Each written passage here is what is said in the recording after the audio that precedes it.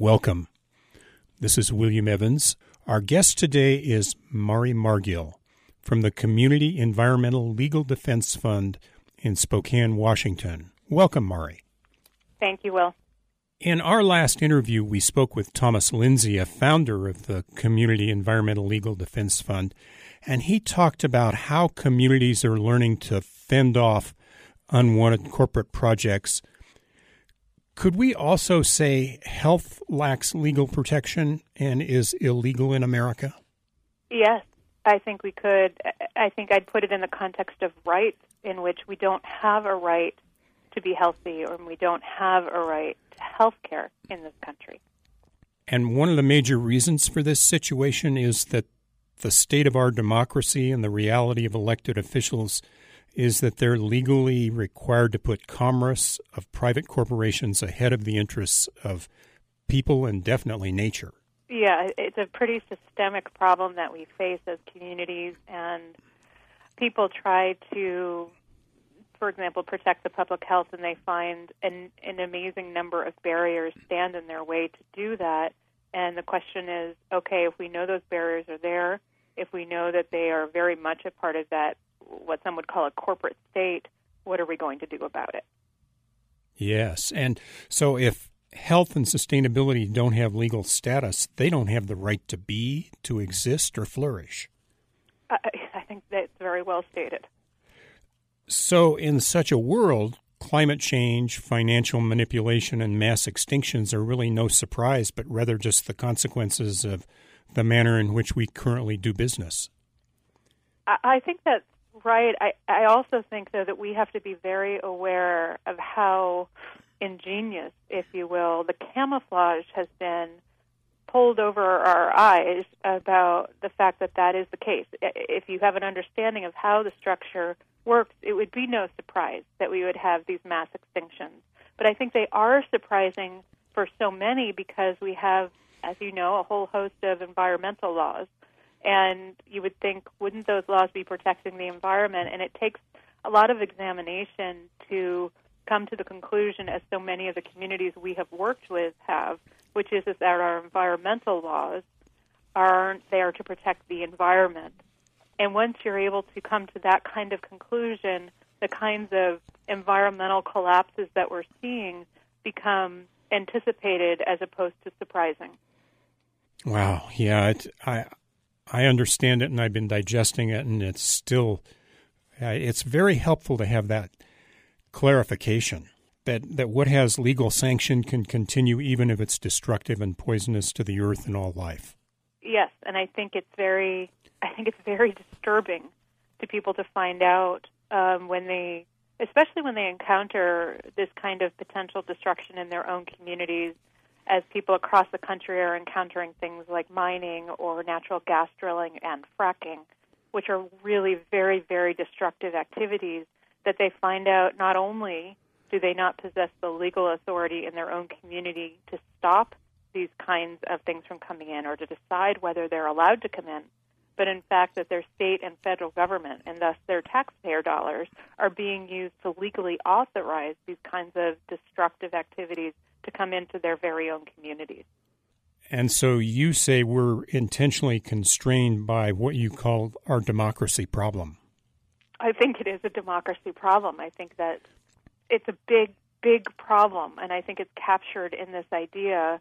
When we say democracy problem, I think it's very much captured in this idea. People who are going to be most affected, whether it's public health consequences, environmental consequences, essentially people in their very own communities who face fracking or drilling or other kinds of activities, they have a democracy problem because they don't actually get to decide whether or not those things happen and happen to them, and thus they don't have decision-making power, and decision-making power at the local level, I think, is very much the essence of democracy, and community after community is running into roadblocks to that kind of decision-making, and thus whether they're facing fracking or mining or factory farming, if they don't have that kind of decision-making power, I think it very much becomes captured as a democracy problem. And the other image you use that I think is helpful is that the law has built a box, a legal structure that contain us at the price of ours and nature's well-being. Yes, we've.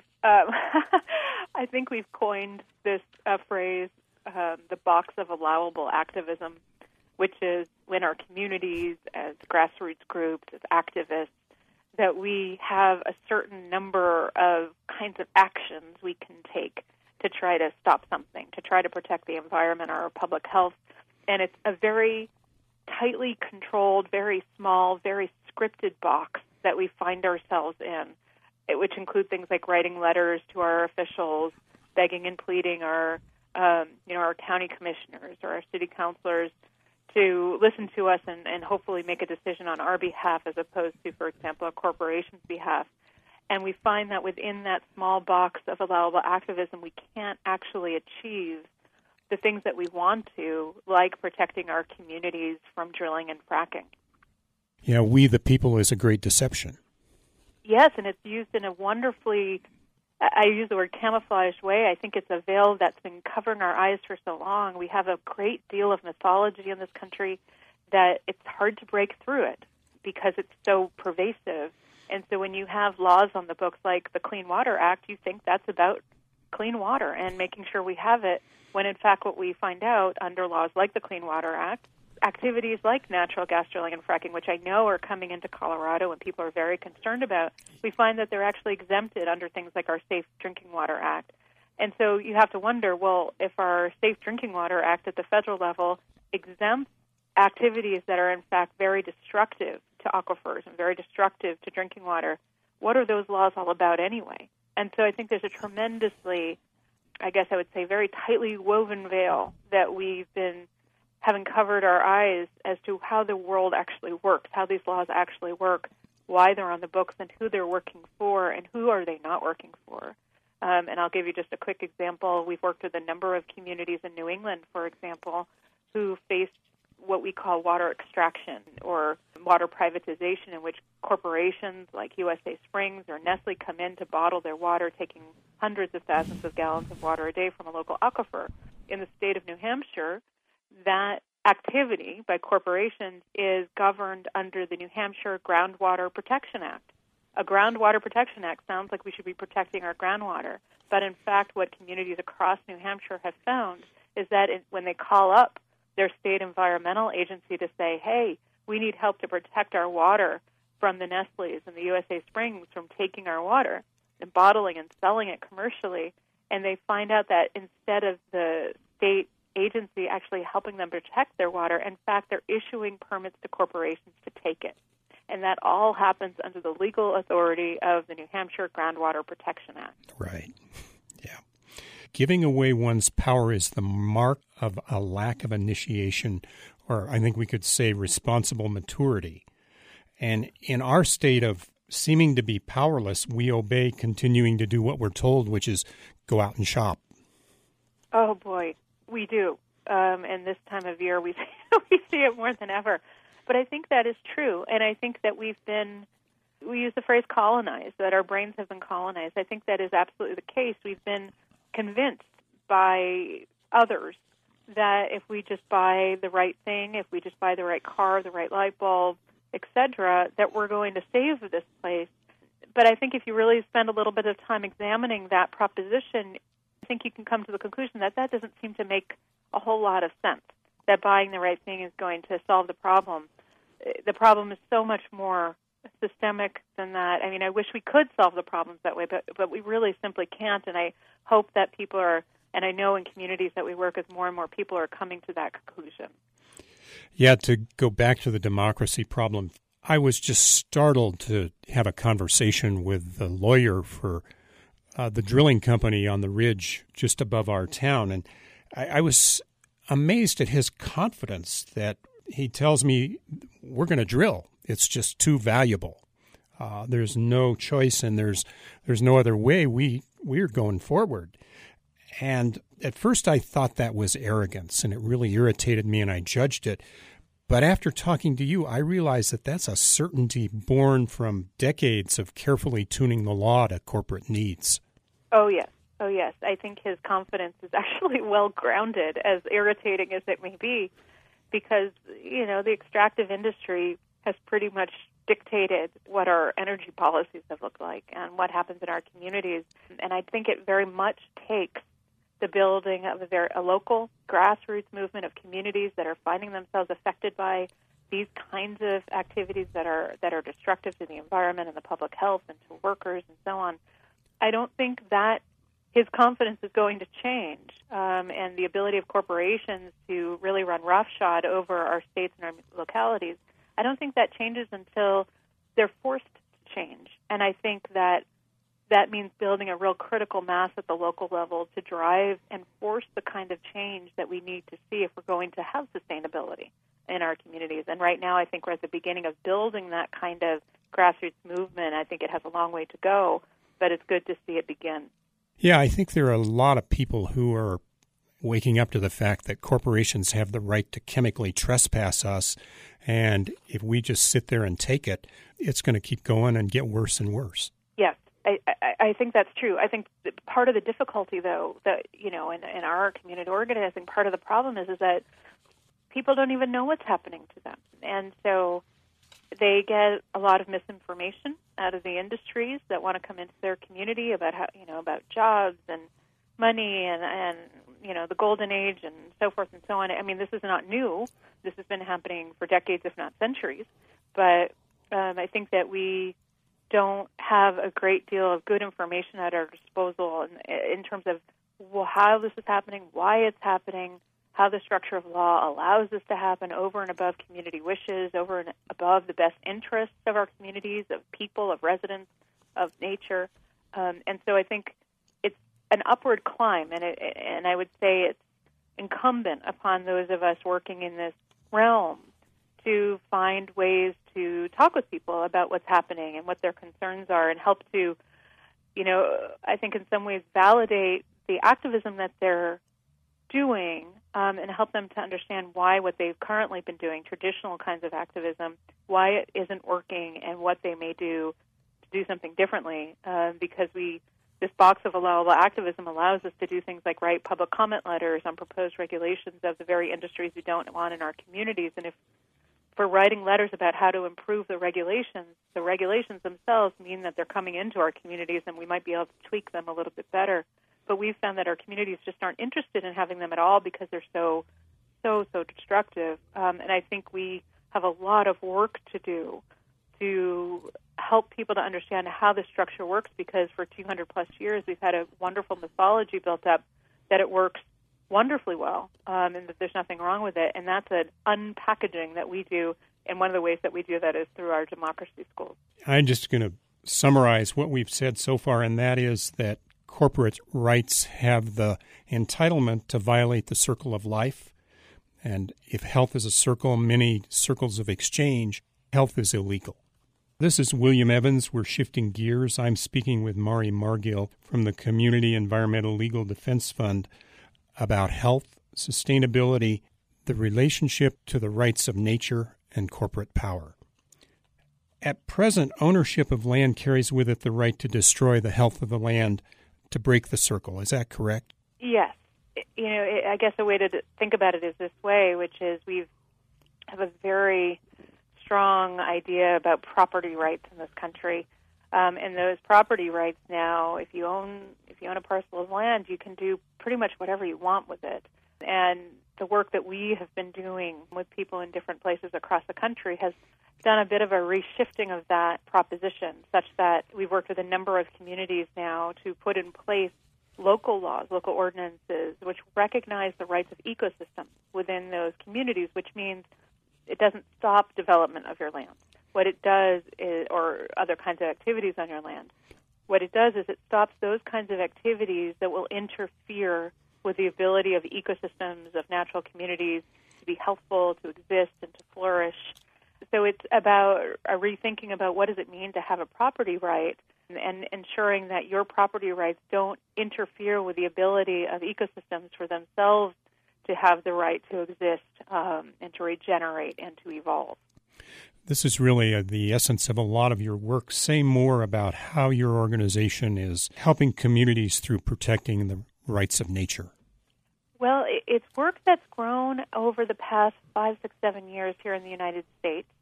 this idea of rights of nature, rights of ecosystems, is one that is pretty new on the scene, if you will, but I think it grows very much out of a long history of people's movements in this country and others, in which we've expanded what I call the body of rights.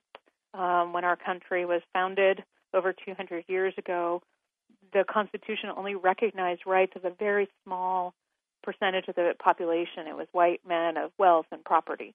And we saw some movements emerge, like the abolitionist movement, like the suffragist movement, and those movements were about expanding the rights that we had under our constitutional framework. So the abolitionists, for example, their work was about freeing the slaves and recognizing rights of the freed slaves so that they had constitutional rights.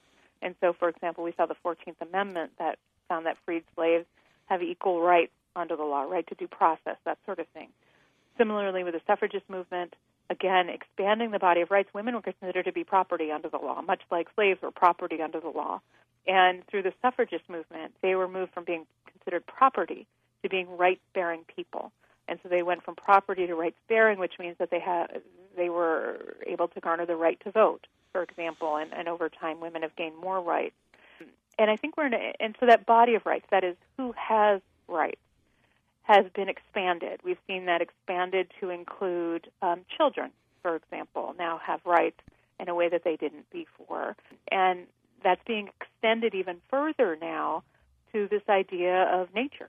And nature as a living, breathing being, having rights to defend itself in court, for example, the right to exist and to flourish, and, for example, to have people stand in the shoes of a river to defend that. And this is an idea that I think has really moved from the theoretical into the practical when we saw the very first communities in the nation several years ago begin to put these into law. And so we had Tamaqua Borough in Pennsylvania was the very first in the country to do so. What that meant is that ecosystems within that borough went from being treated as property to being recognized as rights-bearing. And this work has grown. We have about 2 to 3 dozen communities across the country, including the city of Pittsburgh, for example, that have now recognized the rights of ecosystems to exist and flourish within those municipalities. And the work garnered the attention of people in Ecuador in 2007 and 2008 when they were writing a new constitution. And Ecuador has faced tremendous environmental destruction at the hand of multinational corporations. There's a major case about Texaco or Chevron in the Amazon, which some folks may be familiar with, about oil being dumped in these very fragile ecosystems. It's a case that's been going on for decades now. Right. People in Ecuador have just seen their landscapes, their ecosystems, their species being decimated. And so we were invited in to talk with their constitutional delegates about what it might mean to move nature from being considered property to being rights-bearing within Ecuador. And they asked us to draft provisions for their constitution, which we did. And then ultimately, through a national referendum in September of 2008, the people of Ecuador approved a new constitution by an overwhelming margin, which for the very first time, we have a country recognizing in its constitution the rights of nature. And, it's a remarkable thing for Ecuador to do. And it means that Ecuador is now the first country in the world to base its system of environmental protection instead of on a property framework, that is, nature being property. Instead, they've moved from a property framework to a rights framework in terms of how they conduct environmental protection. And when you give rights to nature, you allow it to be, to flourish, and do the nourishment that it's done from the beginning for all of us. I think it very much is about changing the relationship between mankind and nature, and driving that change into law. That is something that's absolutely essential, not only for the survival of nature, but our own survival. It's really returning to an indigenous worldview of respect and partnership with the earth and atmosphere and elements. When we were in Ecuador and we met with some of the indigenous delegates to the Constitutional Assembly, they said something very similar to us. As you said, and they said, in fact, in Ecuador they've had recognized collective rights of indigenous peoples within Ecuador, and that they saw the rights of nature as an expansion of their collective rights as indigenous peoples. And so I think they share that very sentiment, which you just said. Tell us a little bit more about the phone call your organization received from Bill Twist, because This is huge for a nation to protect the rights of nature.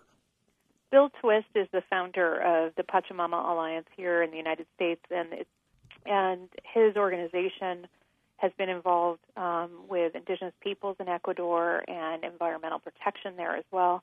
And they became involved early on in the drafting of the new Constitution. And we got a phone call from Bill sometime in 2007, in which we did not know of him before. We weren't familiar with his work, but he learned a bit about ours in terms of the work we were doing in some very small places in the United States to recognize rights of nature and law. And so we had a discussion about whether or not this is something that we thought could be brought to the constitutional drafting process in Ecuador. And at first we thought he was a little crazy, frankly, because we had been working in some very small places.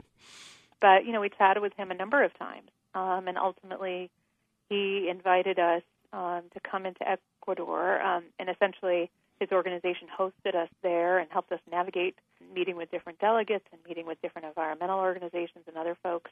And over time, a real synergy developed about what this might look like and why Ecuador might want to move in this direction. And I think it's a great testament to Bill that he has a vision that this could happen in a place that he cares so deeply about. And so when you restore the rights of nature, you also ban certain corporate rights and strip corporations of their constitutional protections. That's work that we have been doing in the U.S. It's not that is not what's happened in Ecuador, just to clarify that. Okay. But in the United States, what communities have found is their ability to protect the natural environment is interfered with by corporations having this body of constitutional rights and protections. Many people are familiar with the Citizens United decision, which came down about 2 years ago now, in which it was an expansion of corporate rights, in that case, First Amendment rights for corporations to participate in elections. Corporations include a wide range of constitutional rights and protections. And what communities that we've worked with have found that if they wanted to protect the environment, if they want to recognize rights for nature, because corporate rights routinely interfere with the ability of nature to exist and to thrive, that in order to protect nature and recognize nature's rights, it necessarily required eliminating the ability of corporations to have those rights under the Constitution, which would allow them to undermine those local laws and interfere with the rights of nature. And so those things have gone hand in hand. So, Mari, not all corporations are destructive and toxic. We also have healthy corporations in our community. That is definitely true, Will. And this really isn't about trying to stop corporations from being able to exist and carry out their business. The question is for these communities that we've been engaged with is how decisions about those activities get made. For example, if corporations are conducting activities that are destructive to natural processes, and communities are very concerned about that everywhere, but they don't seem to have the legal authority to stop that, and whether or not we'd want to be authorizing corporations to conduct such destructive activities, I think these are very, very real, very tangible concerns for communities. And right now, communities do not have the legal authority to stop those kinds of decisions from being made, to authorize corporations to conduct those kinds of activities. It's really about a higher level of structure of governance in which we're giving corporations the ability, the rights, the powers, and the privileges to dictate really what are the quality of our air, the quality of our water, the quality of our soils and natural environment, and that has proven itself to be a very destructive course. And community after community are now saying they want to turn that tide, but doing so requires them to put in place new structures of law which authorize the community itself to be making those kinds of critical decisions. Yes. Sometimes corporations will use lawsuits and target and threaten activists who resist their agendas. Just briefly say a little bit about that, because it seems like a form of bullying. Yes. Just to say that our activists have found themselves on the receiving end of corporate bullying, if you will, which means that they've been threatened with lawsuits if they try to fight a corporation from coming in. And you can only imagine the kind of chilling effect that has on people who've been trying to organize in their communities when they come up against the possibility of a lawsuit from a major corporation. That it's a very, very chilling what happens in a community when that occurs. Sure.